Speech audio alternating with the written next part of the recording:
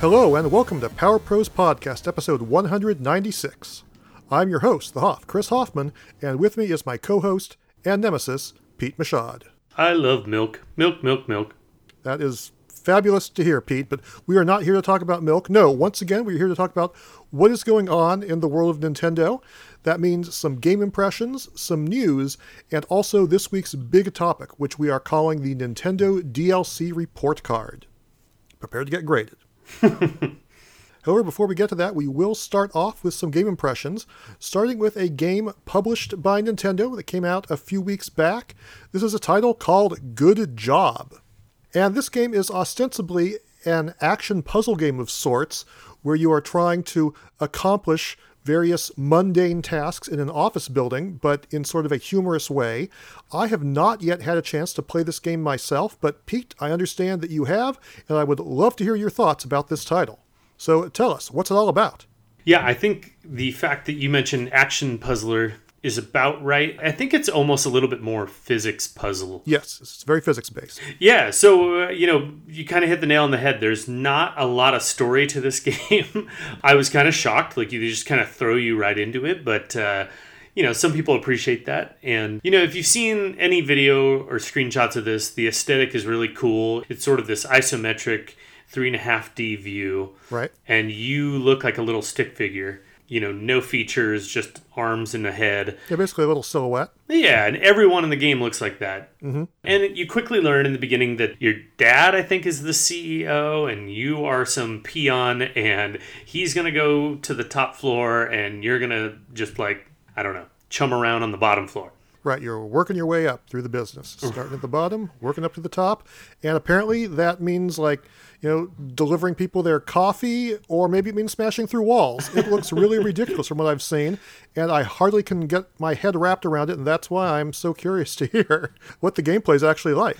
Yeah, so, it's not really about delivering people's coffee, but you're close. There's you've probably seen in the trailer, there's a projector that goes out and you need to bring a projector from another room to replace it. Right. Now, what's weird is you basically just, do what you want to get that projector into this other room. And you can slingshot it. You can plug in a cord from one outlet to another. And then all of a sudden now you have a string across the level. And when you pull the projector back against the string, it fires off. And if it happens to hit a wall or objects, it just explodes through them. Now, that's not 100% accurate because there are a lot of things that are the game deems impassable. But most walls, most objects, everything kind of has a destructible vibe to it. Mm-hmm. You get points for some reason. I still don't understand this, but you get points basically for the amount of damage you've caused. Okay. And, I kept seeing that counter appear on the screen in the video footage, but I wasn't sure if that was a good thing or a bad thing. Yeah, as near as I can tell, it's a good thing, but honestly, I don't know, because basically at the end of the level, you get a grade. It says, $15,000 and then a B- or something, and you're mm-hmm. I truly don't know if that is counting as a good thing or a bad thing. All right. Yeah, so when you finish a level, there's 3 factors that give you a grade. One is the amount of time it took you. One is the amount of damage, cost of destruction. And then another one is how many objects you've destroyed. Okay. And, now that you say it, maybe it is better that you don't destroy things. But I feel part of the game, part of the fun, there's objects. There's a giant gold trophy in almost every room. And you can grab it and just tip it over. And it says $10,000, I guess. I assume that that's a good thing. But I don't know. Maybe you're confusing me now. You've thrown a wrench into things. So how are you interacting with things as you proceed through the levels? Yeah, so essentially everything you see is interactable. You can pick it up or drag it, or, there's random little things. The game has really minute little details. There's a lot of little things, and you're what is that? And then you grab it, and it's a mop. And then the mop behaves like you would expect a mop to behave. If there's water on the ground, you can actually mop it up. So there's just a lot of little things that are playable and interactive. So in this game, though, you really can kind of go your own way. If you need to get this projector, you can slingshot it. You could just drag it. You can, figure out some other way to destroy a wall. Anyway, so that's one example of a level. It probably makes more sense for me to explain the floors. So right when you start off, you start in the reception area, and then eventually you go to the elevator and you get these different floors. And like the first floor is finance, and then second floor is logistics. Each one is a different sort of kind of theme. Okay. So in the first one, it was like all about flinging projectors, all about relocating folks back to rooms. So sometimes like there's like a meeting in a room and then everybody leaves. Oh yeah, I heard about that. And then it's your job to like grab some chairs and like drag them underneath the people, and they like sit down automatically, and then you drag their chair into the room. Mm-hmm. I gotta be honest, the first floor kind of lost me. I was like, this is fun, but like I hope there's more to it than this. Once I got to the second floor, it was like, oh, okay, you get to interact with some cranes, like literally imagine like a candy crane, but over an office. Huh, okay. And that's like the logistics floor. So, you know, as you can imagine, a lot of shipping. And then there's also forklifts you can drive. So all sorts of hijinks. Like I think the level that introduces the crane is basically like you have these different colored crates that you have to pick up and drop them on a specific spot in the warehouse. Okay. But what's cool is once you've picked up this heavy item with your crane, you can essentially just like swing it around the level, just destroying wooden crates and just causing utter mayhem. And it actually is really fun. You get kind of the sense of playfulness where you just want to like break stuff and see what it looks like when you drop a heavy crate on top of like a bunch of people. Like what happens? Sounds good to me. Yeah, and then the next floor is recreation, and that was mostly focused on water physics. Huh. There's like a level where you water plants, and at first I was doing it with a bucket, and you literally just like kind of go around sloshing a bucket around. But then I realized there was a fire hose, and I picked that up, and you can literally aim that thing like high and low. And then I realized you could do some, I don't know what I hit, but I did it a couple times where all of a sudden you'd go flying, almost like Mario Sunshine, and your character is like flying around and you're just geysering water underneath you. Crazy. Yeah, and then the fourth floor that I got to, so I've only played it to the fourth floor. The fourth floor revolves around goo. Fun. And that's the research floor. And in the first level that I encountered there, you basically have a room full of like pink goo. Ew. And it kind of reminded me a little bit of the opposite of Splatoon, where your job is to now mop this stuff up. And then I grabbed some like electronic buffer, like a floor buffer, like you see a cleaning crew with maybe in an office environment. Sure. And you grab it and it literally just starts going and your character's like feet fly up in the air and you're like basically hover biking around this level cleaning up. But the funny thing is that there are buckets of goo around, like a shelf with a bunch of paint cans of goo. And so if you're not careful, you drop more goo onto the level in the process of cleaning the goo. Mm-hmm. So yeah, there's just a lot of like wacky physics stuff. I did really find myself enjoying it as I kept playing it. I was like, more than anything, I want to keep playing to see what's on the further levels because see what ridiculous thing happens next, huh? Yeah, and you kind of get this feeling there's just like, you just don't know. Like, it's kind of fun when you play a game and you have no really preconceived notion of what they're going to throw at you next. Yeah. Couple other things to mention. You know, the music in it is like elevator music. It kind of has this like, you know, okay, workplace kind of aesthetic. It's nice, but, you know, not really notable. There is a co-op mode that I would imagine could be pretty fun because if you're both doing these goofy things at the same time, I could imagine all sorts of hijinks breaking out. All right, good to know. I would say the one thing I've noticed is there's not much replayability, but the levels, as I mentioned, you do get graded. So, you know, if you wanted to go back and really try to, like, you know, get an A on every level, that's something that would be there for you. All right, sounds very ridiculous and packed with variety. Yeah, and I mentioned, you know, that there's tons of little details, almost like everything is interactive in a fun way. And I think if there was only one thing that I would say, the downside, the physics can be wonky at times. Yeah, a lot of games are like that. Yeah, like, you know, you'll drive a forklift and you like hit a stack of crates and you just expect it to do something and then it doesn't. Then also, there's no tutorial at all, which is kind of good and bad. I kind of usually like games that give me a little bit of hand-holding, but this felt a little bit like too freeform. They're just like, here, just figure this out. What I'm kind of assuming is that they really didn't want to spoil anything. Kind of the level themselves are their tutorial, but there's just not a lot of clear direction. I guess it's kind of experimental. Learn by doing, Yeah. And then lastly, you have a very limited view of what you can see.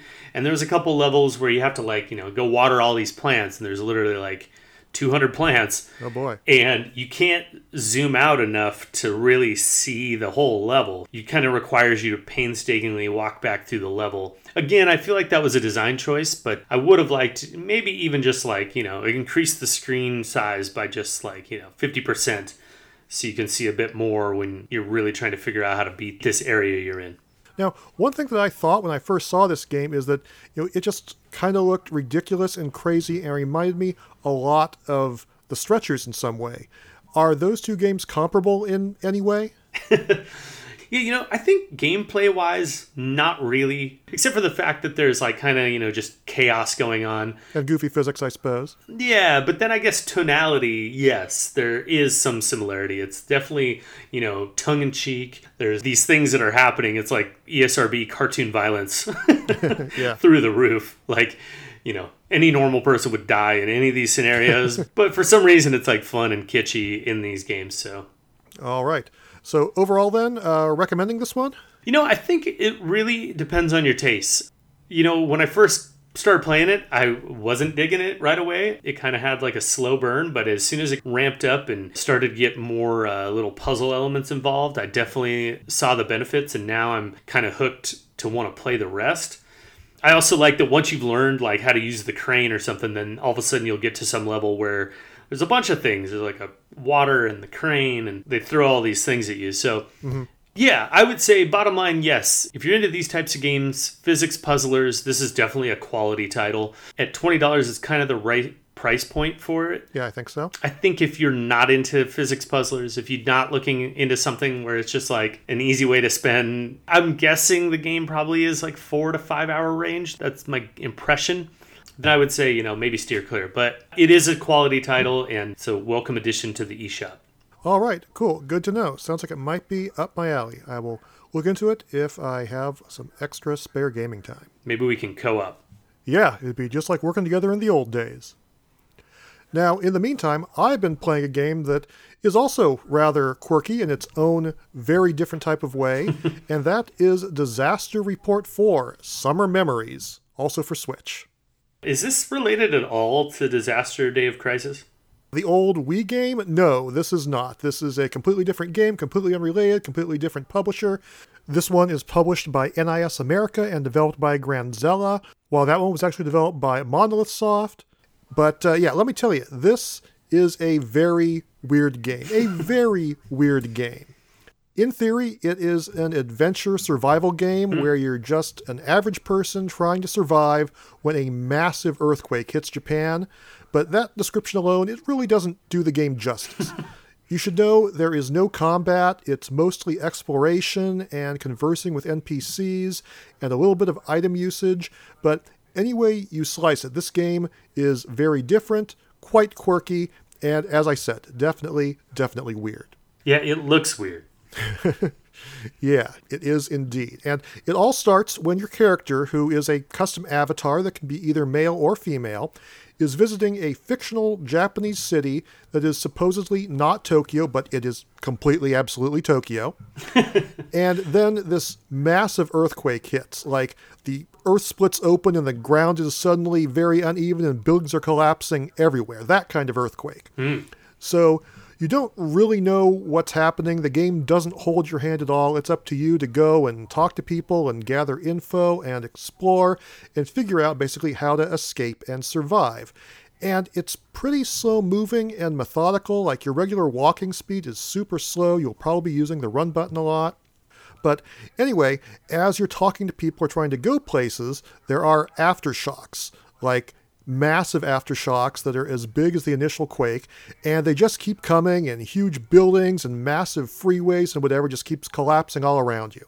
And when the ground starts shaking, you're supposed to brace yourself by holding down the Y button so you don't fall over. Because if you fall, you lose a third of your health, so it's good to just hit that brace button and crouch down. Except sometimes you do that, and a building might just fall on your head, and you're instantly dead. Back to your last checkpoint, Wow. Yeah, you never really know. Do you run and possibly trip and fall, or do you hunker down and maybe get squashed flat? You never really know until it happens. So, fortunately, those checkpoints are pretty generous. It sounds intense. Yeah, that's one word for it. And during all this, you're meeting various NPCs, you're trying to help people out, you're making your way through the city in an attempt to get back home. And sometimes that means exploring a half-collapsed building, trying to save someone who's up on the top floor and can't leave themselves. Sometimes it means going a little fetch quest to find toilet paper. Sometimes it means retrieving a key. Sometimes it means going on extensive mission to assemble a very long rope and then lift a sign because you otherwise can't squeeze past it. The toilet paper one sounds like my current life. Yeah, it's a lot more familiar than I'd like it to be. And, as you're doing all this, the disaster scenario continues to evolve. At first, it's just these earthquakes. Then you encounter a big fire. And then you encounter looters.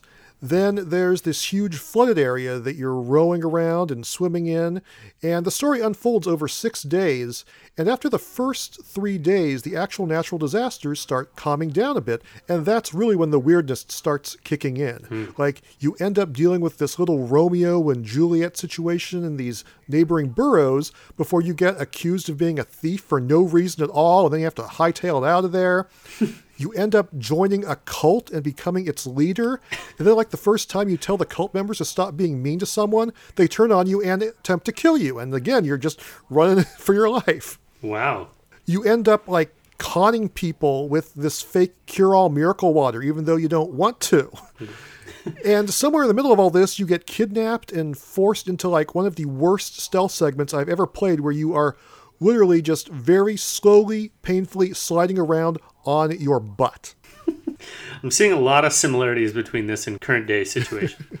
Yeah, that'll really get the old hemorrhoids flaring up. Yeah, in a lot of these situations, you're given a choice of being evil or being nice, but even so, you're kind of forced into all of these weird situations regardless, and I'm not really sure if there's any benefit or drawback to being good or being evil. This sounds like a Nicolas Cage movie. Yeah, it is that level of strangeness for sure. Now, on a technical level, the game is a very mixed bag. The graphics are decent, and they managed to put a ton of NPCs on the screen at some time in a lot of the scenes. And it actually feels like a big crowded city, which I have to say, a lot of games with similar settings fail to do. Mm-hmm. But on the other hand, the frame rate can get really, really poor at times, and there's a lot of jankiness with the character collisions and interacting with the environments. Some of the sound is really good, though. Like, all the important scenes are fully voiced, and it seems like it's very well done. And there are even a handful of, like, really emotional, heartfelt, full vocal songs interspersed throughout the game that seem really, really well produced. I was going to say, just the screenshots I'm seeing, plus, like, the logo, I'm really getting, like, an N64 vibe for some reason. Well, it's much more advanced than something like that, but I have to say there are certain things about it that do ring of this era of sort of Japanese experimental games where they're not really afraid of being locked into a formula and don't mind trying just sort of some experimental things. Speaking of the game being Japanese, though, I should point out that all the voices are in Japanese. There is no English dub, and that certainly makes sense considering the setting. But, sometimes there are NPCs walking by with flavor dialogue just for atmosphere, and they say something, and, it's just not localized. You don't know what the heck that person is saying. In addition to that, the English localization can get a little bit rough at times, so that's sort of something to keep in mind if you are considering playing this game. But yeah, if it isn't obvious, this game is super, super Japanese. Like, if you've ever been to Japan, you'll think it totally looks and feels very authentic.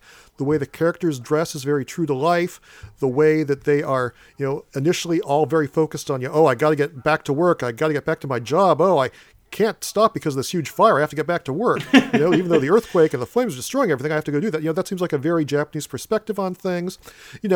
That makes a lot of sense considering where the game was made, where it's set. But keep in mind, this ain't LA or New York or anywhere in between. Yeah, that's an interesting one. A few other things to note. In addition to your health meter, you have ratings for hunger and thirst and your need to go to the bathroom. But as far as I can tell, they have no impact on gameplay at all. Like, if you don't eat, your character might start holding their stomach. But I don't think it actually alters the gameplay or makes your life meter go down faster or anything like that, which kind of negates the whole survival appeal of the game. Right. And also, to go along with all the other weird twists, the game has a very bizarre sense of humor. Like, sometimes it just totally breaks the fourth wall out of nowhere.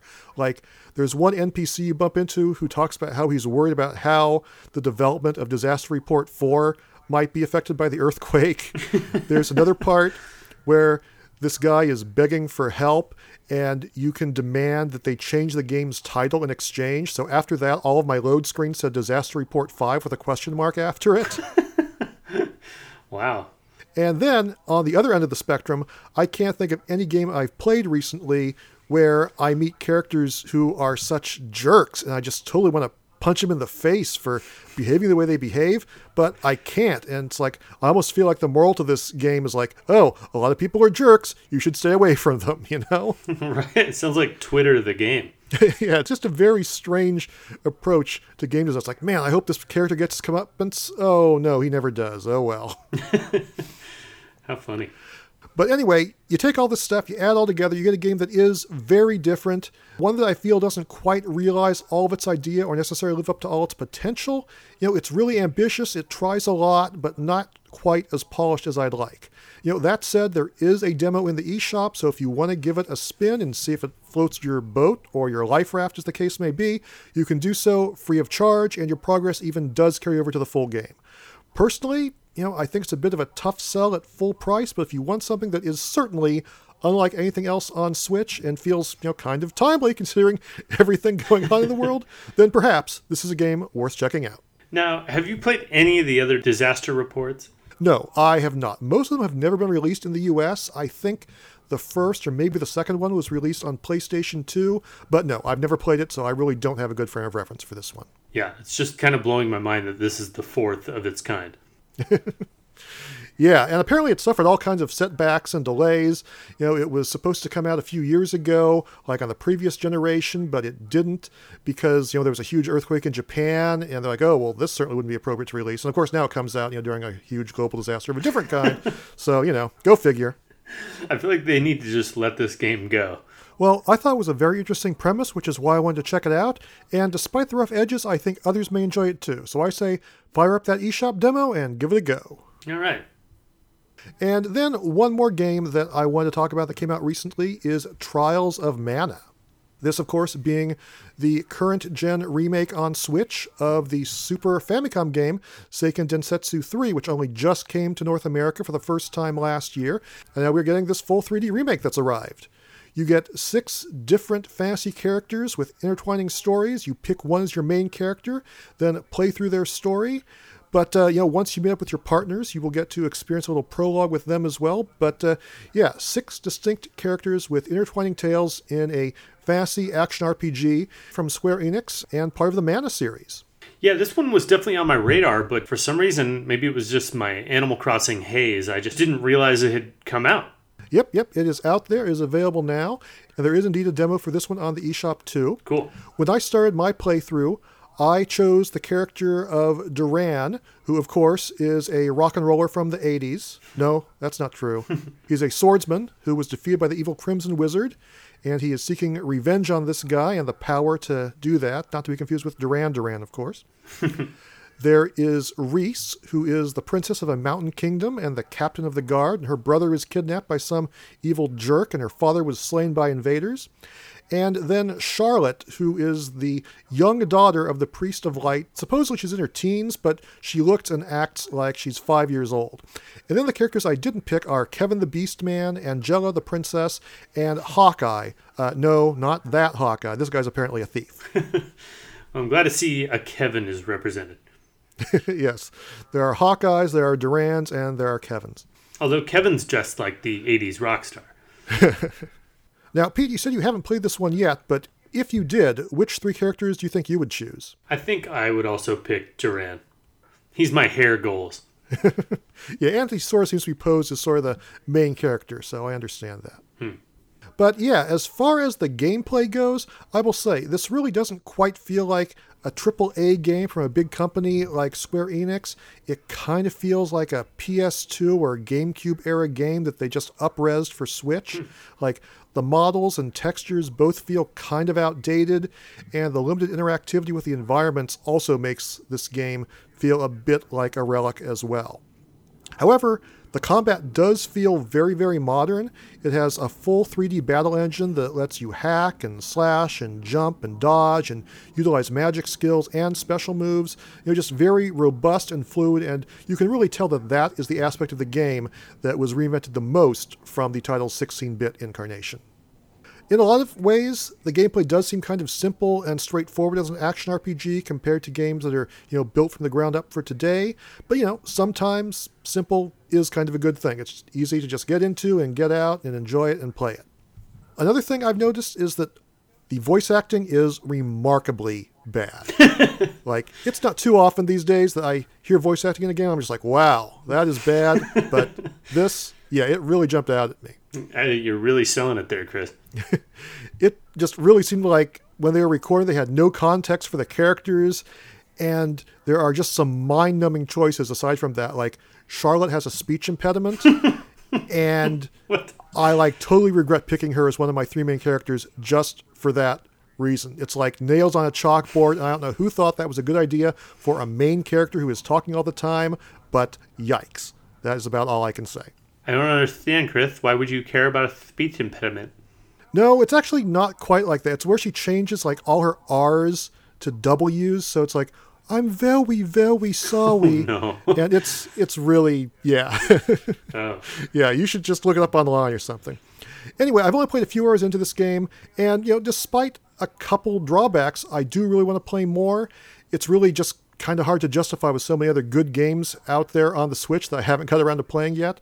But I have to say, I do like what I've played, and given more time on my schedule, I would love to check this one out further.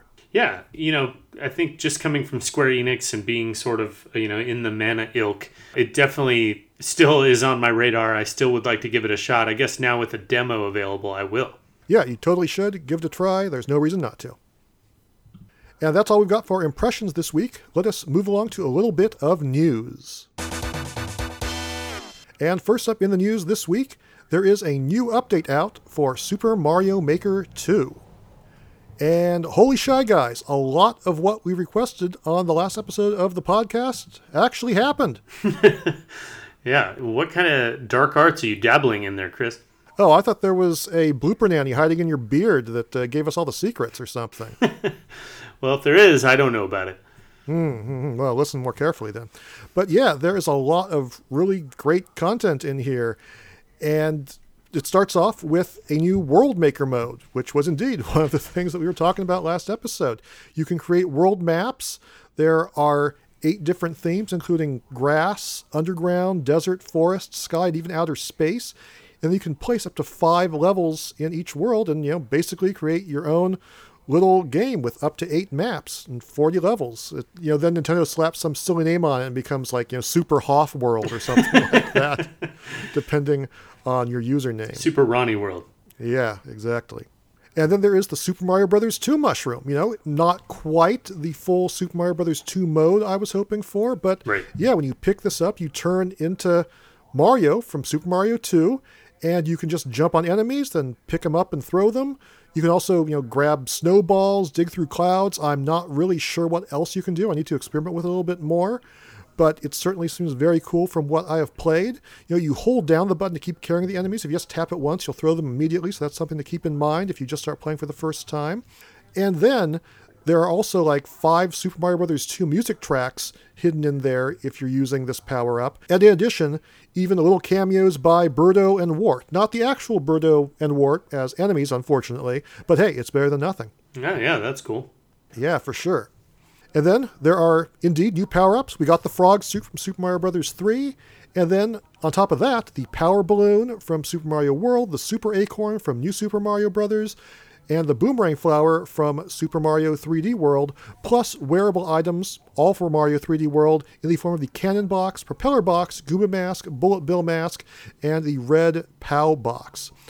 Throw in all 7 Koopalings as enemy characters, as well as other stuff like a cursed key that lets you get chased by Phanto, a new Mecha Koopa enemy that has Blasta Mecha Koopa and Zappa Mecha Koopa variants that fire off bullet bills or electricity respectively, trampolines that can be turned on and off, and dotted line blocks for Super Mario 3D World, which didn't have them before, and you get a very robust update for Super Mario Maker 2.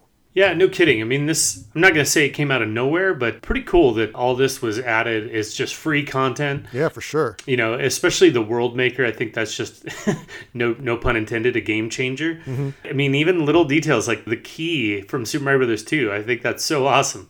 Yeah, I think it's a really great batch of content.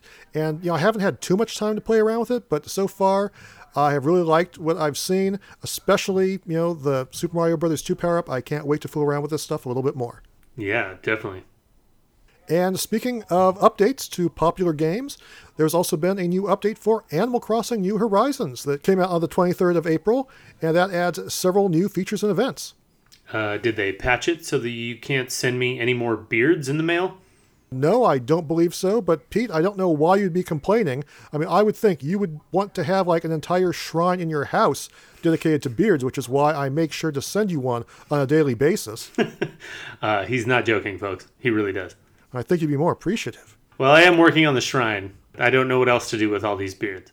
Good, because I'm looking forward to seeing that. I assume you already have one shrine already. It'll be your second shrine, probably. I will say one negative thing along with this update is that they cut down the bank interest rates severely, apparently due to people cheating in the game by time traveling, and I don't even know how to do that. It just affects me in a negative way. I'm like, that's not cool. Why change it to affect everyone when it's only a small fraction of players that are doing this? I wish they would consider that fact when they make changes to the game like that. Hey, at least they gave you a cool bell rug. Yeah, that jerk Tom Nook. He's like, I'm going to cut your interest, but here's a free rug. Hardly worth it at all. What a jerk. Sorry, buddy. Anyway, as for the stuff they did add, there are Nature Day festivities running from April 23rd to May 4th. That's ongoing right now. I was kind of expecting something extensive along the lines of the Easter goals. But this is really just, special nature-themed Nook Miles challenges that focus on things like planting trees and watering flowers on a daily basis. So I kind of thought there'd be more to this one.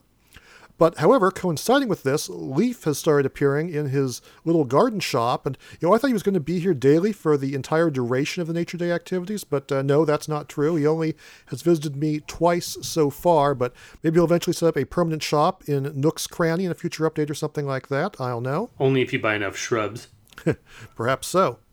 Red has also started showing up on the island as well, and as usual, he tries to sell counterfeit art along with a little bit of non-counterfeit art mixed in. And, once you do get some real art from him and you donate it to the museum, that prompts a full-scale renovation and a new art gallery section opens up. And I was wandering around in there, and once again, it feels like a completely different game almost, with just the way the aesthetics look so good and amazing in the museum. But I also was stunned by just how much space there is. So, it's going to take a lot of time and effort to fill that up with authentic non-counterfeit art for sure. Yeah, no kidding, especially at the frequency he visits your town. Yeah, he shows up like once a week or so, and if you buy counterfeit art, it's like, oh, that doesn't count. So yeah, it's going to take a while.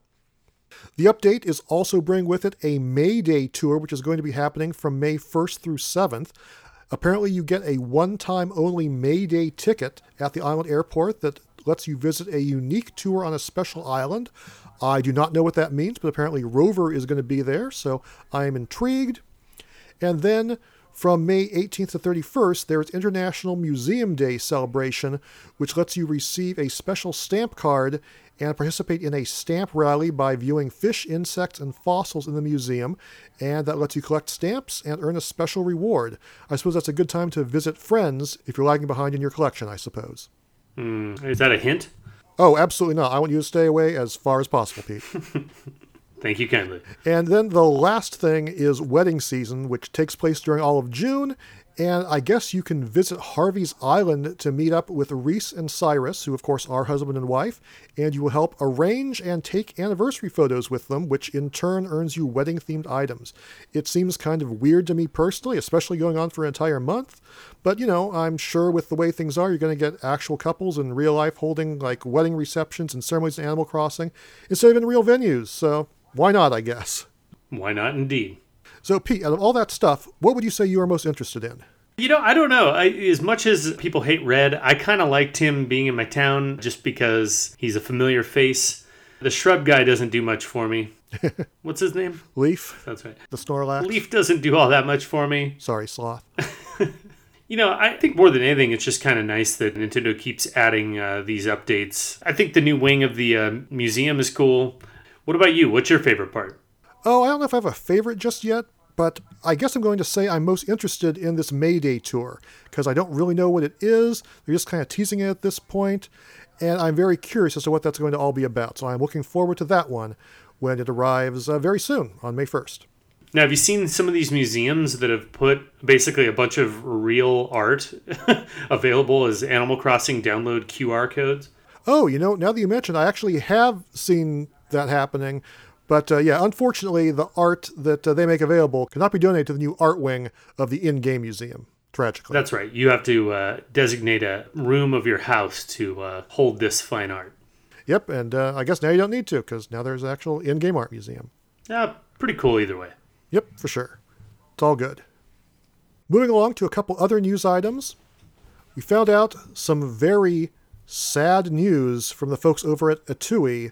The game formerly known as Chicken Wiggle Workshop is now being called Hatch Tales. Oh no. Chris, you must be devastated. I am. You have no idea, Pete. It is an absolute tragedy. I mean, I'm sure the game is still going to be good, and maybe the name Hatch Tales is better for business, but I have to say, the name Chicken Wiggle, that was the main reason I bought the game to begin with on 3DS, and the main reason I backed the Kickstarter. Because how can you go wrong with a name like Chicken Wiggle? I don't know. But somehow, the guys in charge there decided, no, that name just isn't going to cut it. We have to change it to Hatch Tales. Woohoo. I feel like the only reason we're even talking about this game is because it's called Chicken Wiggle. But now that it's Hatch Tales, who knows? I don't know. I don't know what to tell you, people. But actually, the game is really, really good. I do advise people to check it out on 3DS or wait until Hatch Tales comes out on Switch. I did enjoy it quite a bit. It's a pretty fantastic puzzle platformer that, as I said, was previously released on 3DS. It's kind of been in limbo for a while as far as the Switch remake goes, but we are assured it is still on the way. There will be more content in addition to what was in the 3DS game, and it's going to have HD visuals, but exactly what is going to be arriving, they haven't really said yet. But still, I do just want to say, on the behalf of people everywhere that love the name Chicken Wiggle, no! Thanks for that, Hoff. You're welcome, Pete. One other small bit of news. I noticed on Hallmark's website that there are no fewer than 7 new Nintendo-themed Christmas ornaments coming later this year. There is going to be a miniature NES, a miniature Legend of Zelda Gold NES cartridge, Yoshi in a cart from Mario Kart, Pikachu, and then Pixel Mario, Pixel Luigi, and Pixel Donkey Kong, all on the way for you to hang on your Christmas tree in time for this year's distant holiday season.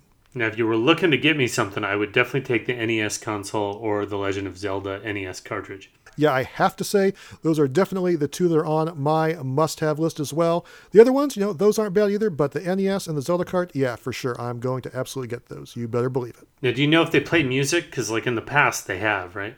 Yeah, actually, the mini NES does make sounds from Super Mario Brothers, but the other ones, as far as I know, do not. I'm okay with that because, yeah, I get dirty looks every time I play the Donkey Kong arcade machine one I have. Yeah, those are kind of loud, aren't they? They really are. Regardless, they're still pretty darn cool, and I'm looking forward to it for sure. That takes care of our news for this episode, so let us move along to a little bit of listener mail.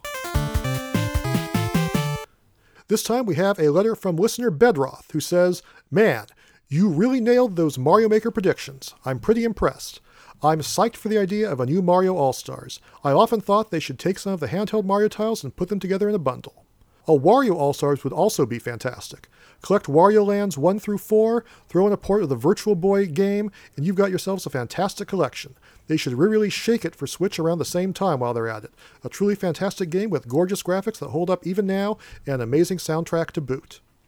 Speaking of soundtracks, we're going to be doing a Way Forward showcase on our VGM podcast sometime this fall.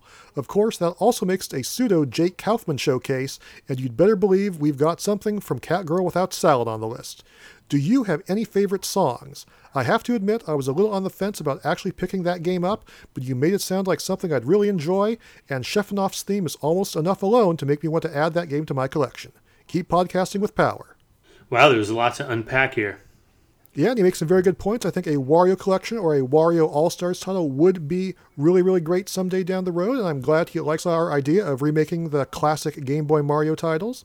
But as for his question about a favorite Jake Kaufman song, I think I would go with, and maybe this is cheating just a little bit, I would say it would be his remix of the Transylvania tune from DuckTales Remastered.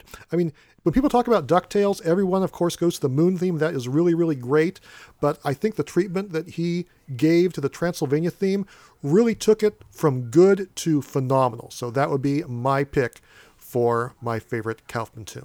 Wow, that's high praise from the Hoff. Well, thank you. And that's the only letter we've got this week, so I think it is time for us to close up the mailbag, and then we will take a little intermission. And, yes, Pete? Hold on there, buddy. Okay. We've done this enough times. I think I know where this is going. You want me to rub your beard, right? Incorrect. Oh. It's time to hassle the Hoff. Ah, yes. Okay, that was my second guess. All right, then. Let's do this thing. What do you got for me this week? All right. Dear Video Game Professor Hoffman. Yes? If you could commission the original developers of any game to add paid DLC to any existing game, what would it be? Huh. Any game, huh? From any era? Any game, any era. Man, there are a lot of options here. Part of me wants to say a classic game that's lacking in the sequel department, like Chrono Trigger or Final Fight. And then part of me wants to say a more recent game, like AI The Somnium Files, that is overlooked, but I really enjoy and would love to play through a new scenario of. But I think the one that would make the most sense would be Tatsunoko vs. Capcom Ultimate All-Stars for Wii. I don't know much about the Tatsunoko side of things, but when I think about all the other characters from the Capcom side that could be added to that game, like Hagar, or Phoenix Wright, or Sissel from Ghost Trick, or Hiryu from Strider, or Arthur from Ghosts and Goblins, or more Darkstalkers characters, I feel like it could have made one of the best fighting games on Wii even better. So that is my choice. Wow, I did not expect that, but yeah, I could see your point. All right, I'm glad you accept that answer. Anyway, it is definitely time for us to take our intermission, so let us do that, and then when we come back, we will discuss this week's big topic, which is the Nintendo DLC report card.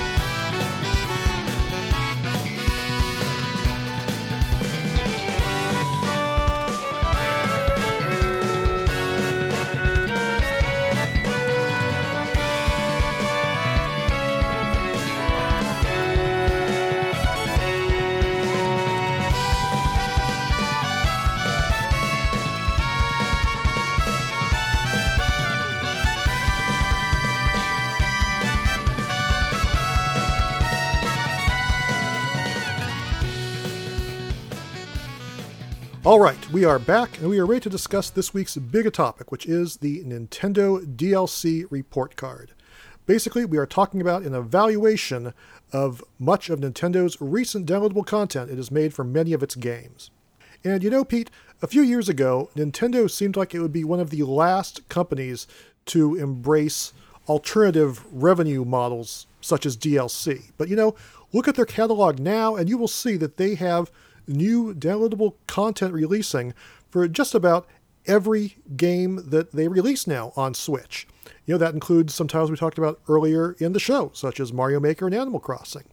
But, you know, if we look at some of these major games released in the past couple years, the question is, how is Nintendo really doing when it comes to DLC? Is it actually good? Is it actually fairly priced? Is it actually worthwhile?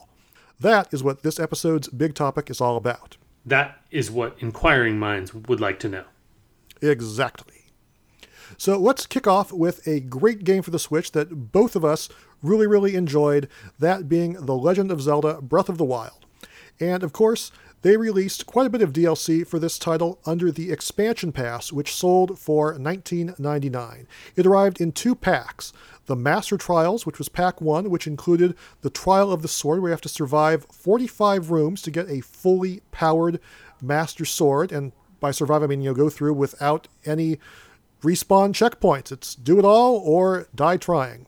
Then there was the Hero's Path mode, which let you view everywhere you had gone in the game for like 200 hours.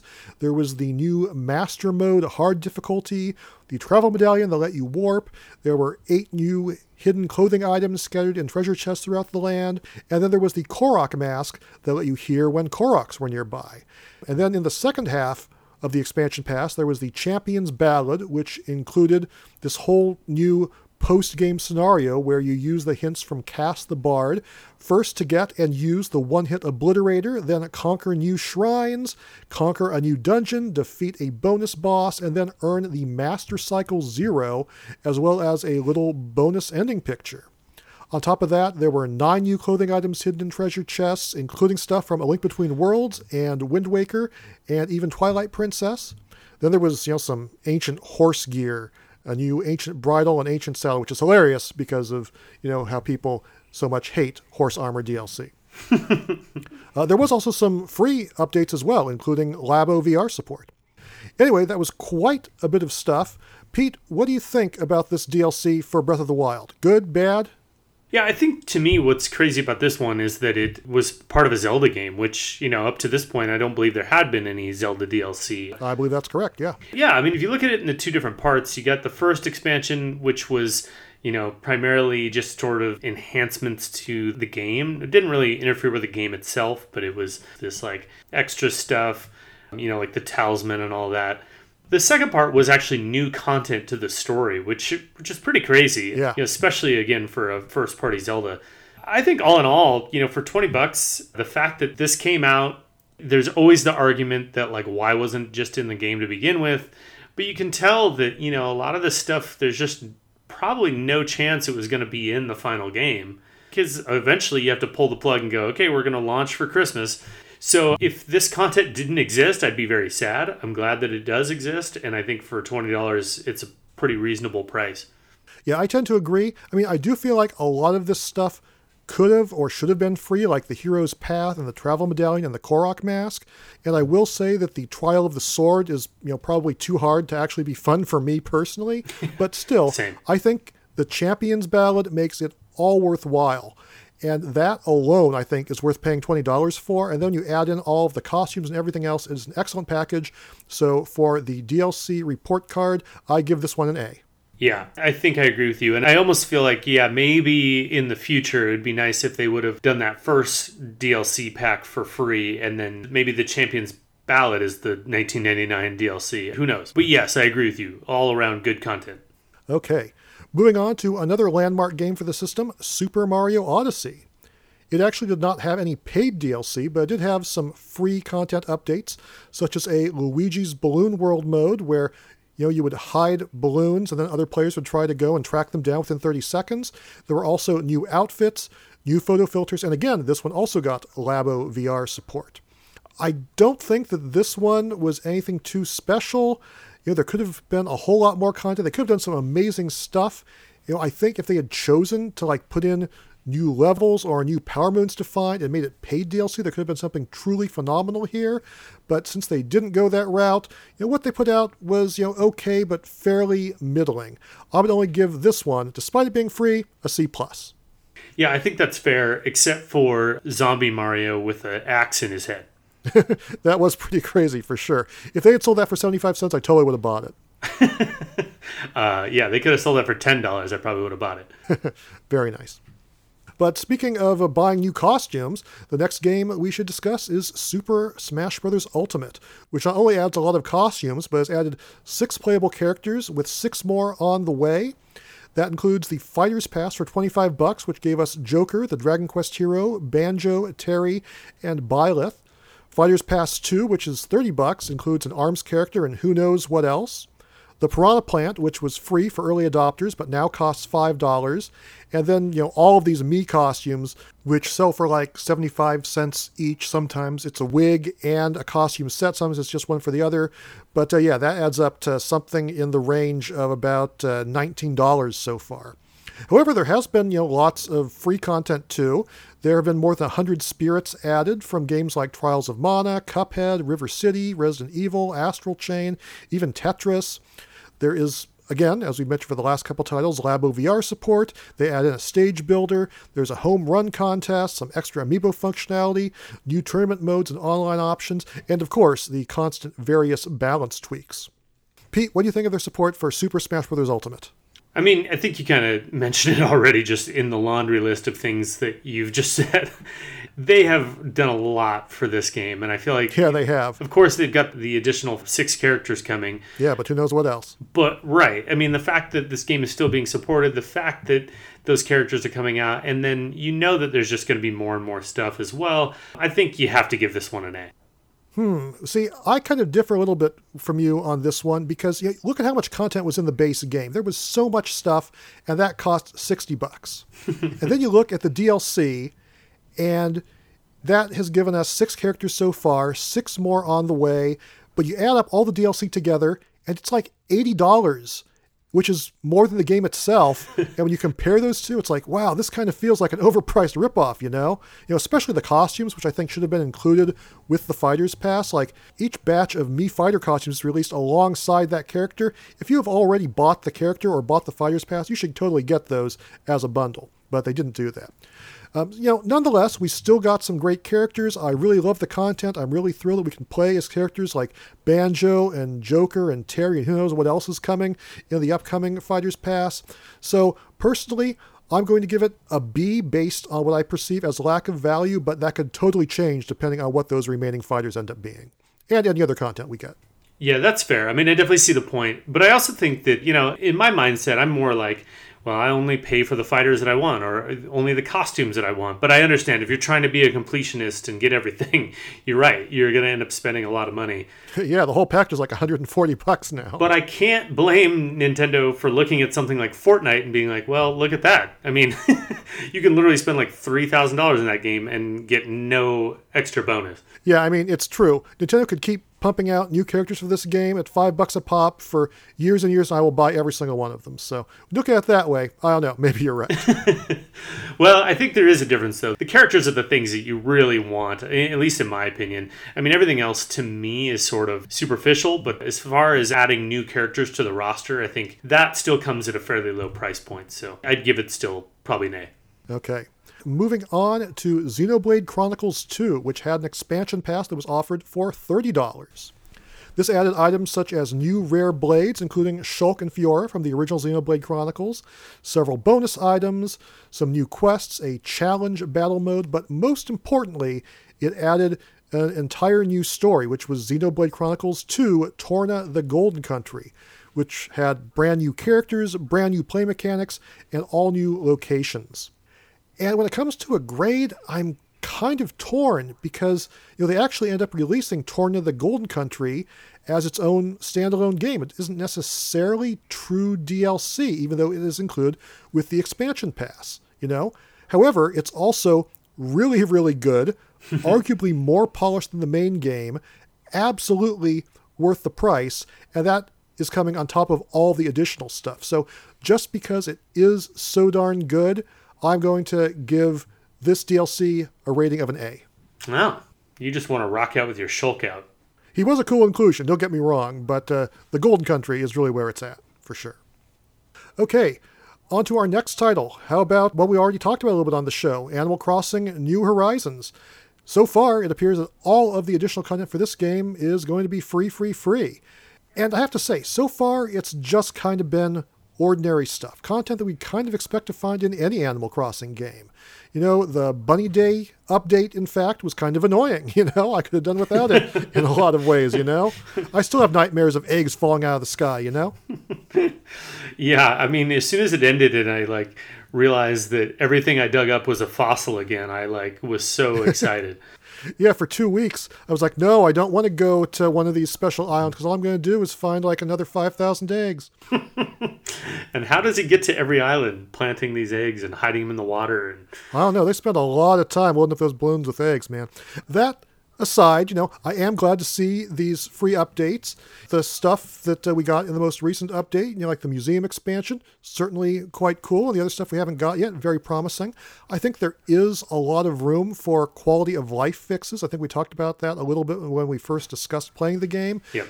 I think they could do things like making crafting just a little bit more user-friendly when you want to do a whole bunch of items at once, or if you want to make an advanced version of a shovel or whatever. And I think some automatic context-sensitive use of ladders or the vaulting pole would be really, really nice. However, the game is still only a little more than a month old. We have to see where it goes from here. So far, I don't think the additional content is anything special, but again, it's free, and better yet, there's lots of room to grow. At this current point in time, I would just say it's a B-. I mean, I agree. I think it's really early to say. I do think, though, that this game, I mean, I don't know if you've read, it's done gangbusters. It's one of the yeah, for sure. best-selling games of all time, not even an Animal Crossing game. I mean, it's already outsold all of the other Animal Crossing games. Yeah, it's doing phenomenal. So, you kind of hope that Nintendo is maybe taking that to heart and going, hey, you know what? We should probably support this way more than we even had plans for. And it's just cool that this game has the possibility to do that, Maybe the next Bunny Day will be completely different. I mean, it's just... Or maybe they'll say, hey, look at how popular this game is. Everybody loved that Bunny Day. Let's load up even more eggs into those balloons. I don't know. I hope they do not say that. Well, we'll find out a year from now. I like that there's just the sky's the limit and there's a lot of possibility out there. So, yeah, I think it's early to tell, but things are pointed in the right direction. Okay. Another game that had a bunch of free DLC is ARMS, which was released over, approximately 6 months in the latter half of 2017. We got several new characters: Max Brass, Lola Pop, Misongo, Springtron, and Dr. Coil, and new types of weapons that came with them. There were also 5 new stages, and there were a few new modes, including Arena and the Headlock Scramble. Plus, there were things like stats, a gallery, badge list, and then even a few limited time things like the Party Crash mode. On this one, I would say that the added content was good, but I feel like it basically brought the game up to where it needed to be. I feel like it launched as being not quite a full-fledged game. It only had 10 characters then. Now it has 15 playable characters. And I think that by doing that, it actually makes the game, kind of worthwhile, where maybe it wasn't at first. So taking all that into account, I'm going to give this one a grade of a B+. Yeah, I tend to agree with that. I think it definitely, adds some support to a much needed game. I think, as basically almost a launch title, it was a little paltry when it launched, but yeah, it's great that they have been supporting it and hopefully more people will pick it up. Yeah, especially after that recent demo, maybe they're going to discover the game has more legs, so to speak. Who knows? Maybe they aren't done with this title yet. We'll see. And moving along to another heavily competitive-focused Nintendo title, Splatoon 2. This had a great mix of both free and paid DLC. It's had quite a few additional stages brought in. It's like 13 or 16 or something. A whole bunch of weapons, even though many of those are variants on existing weapons. Tons of new gear, new Salmon Run content. Of course, the Splatfests are a great way to keep things going, and lots of balance tweaks. But then, all that stuff is free. They also had that Octo expansion for $20, which was a brand new single-player mode with 80 missions, and I thought that was really, really good stuff. I mean, it was super hard for someone who hadn't already played through the entire regular single-player game. I felt like I was just throwing myself into a fire there. But I think that was really good stuff and absolutely worthwhile paying for. Yeah, I agree with you. Just tons of content in this game. It's great that they've supported it with free content. It's also great that there's an option for people that are super into it and want to just play more single-player content. Yeah, absolutely. I think they did a great job on this one with the free and the paid all the way around. I give this one a ranking of A. Yep, I have to agree. Okay, moving along. Let's discuss Luigi's Mansion 3 a little bit. I thought this game was absolutely fantastic as far as the single-player story mode goes. However, the DLC is just a multiplayer pack, which was released in 2 parts for a total of $9.99. This added new costumes, new Scream Park mini-games, new level themes and ghost themes for the Scarescraper, and also a bonus Polterpup flashlight, which is usable in any mode, apparently.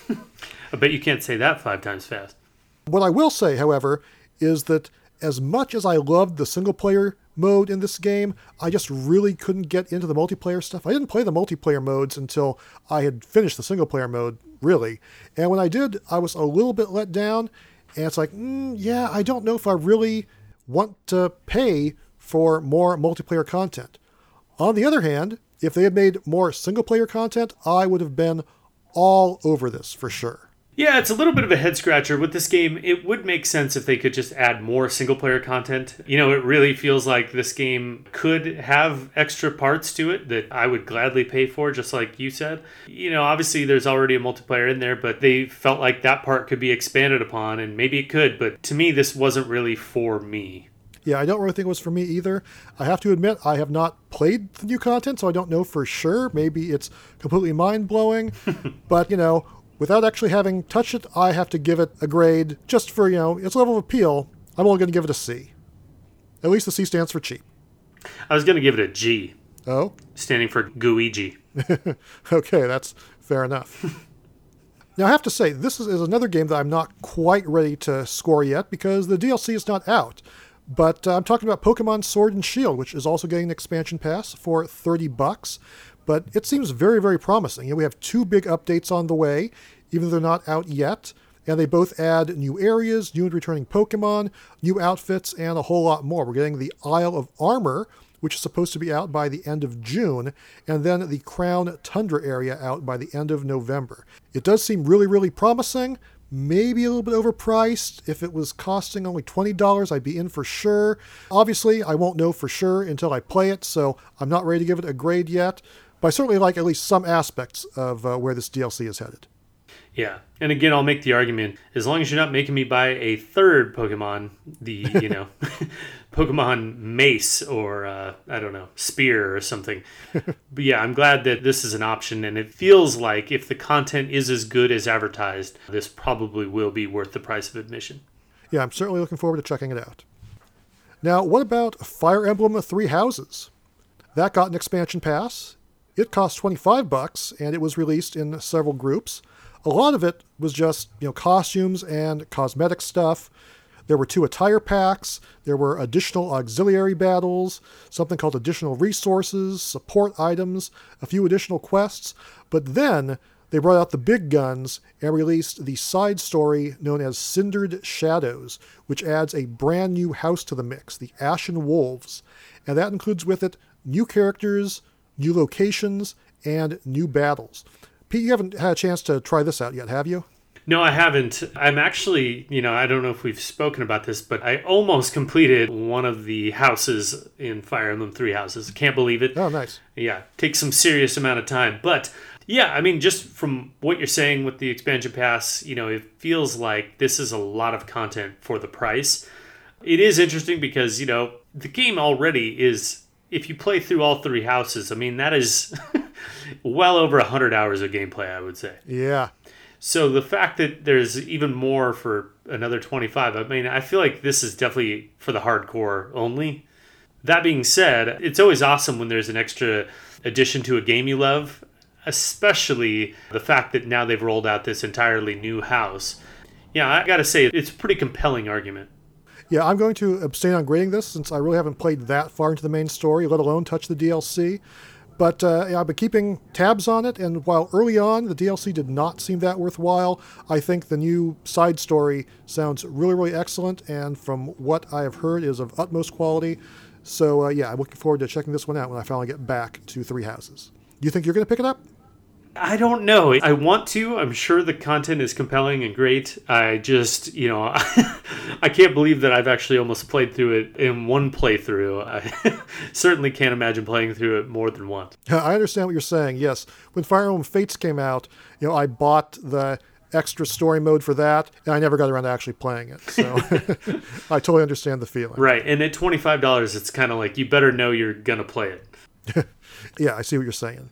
But speaking of Fire Emblem, there was also Fire Emblem Warriors out there, and it had a season pass for $20. And It arrived in several packs. There was a Fates DLC pack, which added 3 characters, Azura, Niles, and Aboro, as well as new costumes, weapons, items, and history maps. Then there were similar packs for Shadow Dragon and Awakening, which again add their own selection of characters and costumes and so forth. Those include Minerva, Linde, Navarre, Olivia, Tharja, and Owain. Plus, if you bought this, you also got a bonus Lucina bride costume, so she could truly be your waifu. That's amazing. There was some free DLC as well, such as a hero challenge map, some golden costumes for the main characters, and the Armor Strike Plus attribute you could get. But I think as far as the paid DLC goes, the 9 new playable characters are really where it's at. The maps and costumes aren't bad either. I think it is a fair amount of stuff for the price, so I'm going to give this one a B. Fair enough. And then last but certainly not least, I did want to bring up Super Mario Maker 2, which of course we know is all about free additional content. We already talked about some of the new stuff that came out, but beyond that, we also had The Legend of Zelda Master Sword, new enemies like Spike and Pokey, new parts like Frozen Coins and the P-Block and the Dash Block, and then of course all that new stuff, the Super Mario Bros. 2 Mushroom, the World Maker, the Frog Suit, the Boomerang Flower, the Power Balloon, and of course the Cursed Key. Then on top of that, they gave us better access to our friends list and the official Nintendo-created courses, the official makers. So, I'm very impressed with what they have added to this game, and all for the grand total of $0.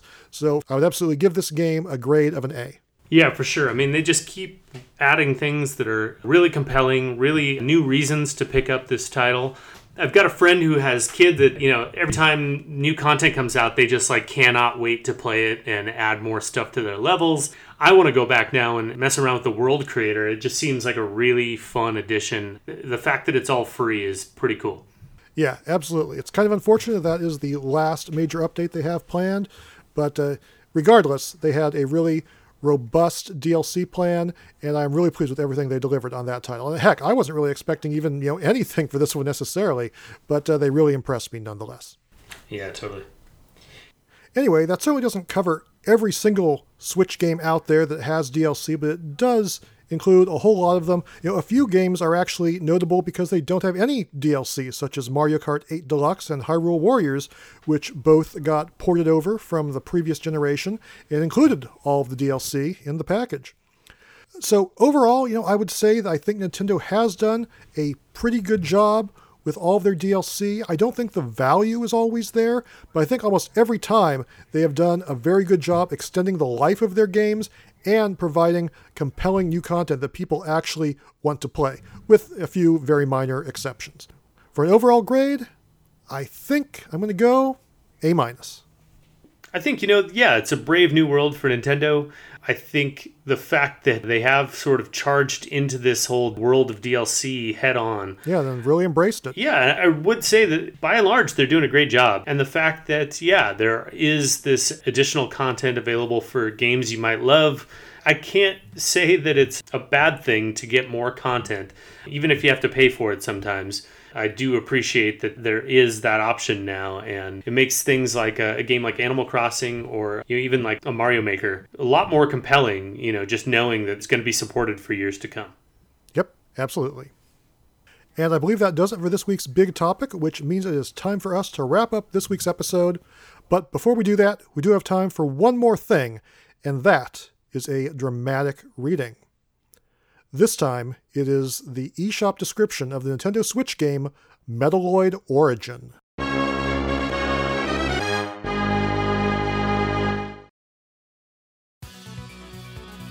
Metaloid Origin is a wonderful action platform game full of colors and explosions.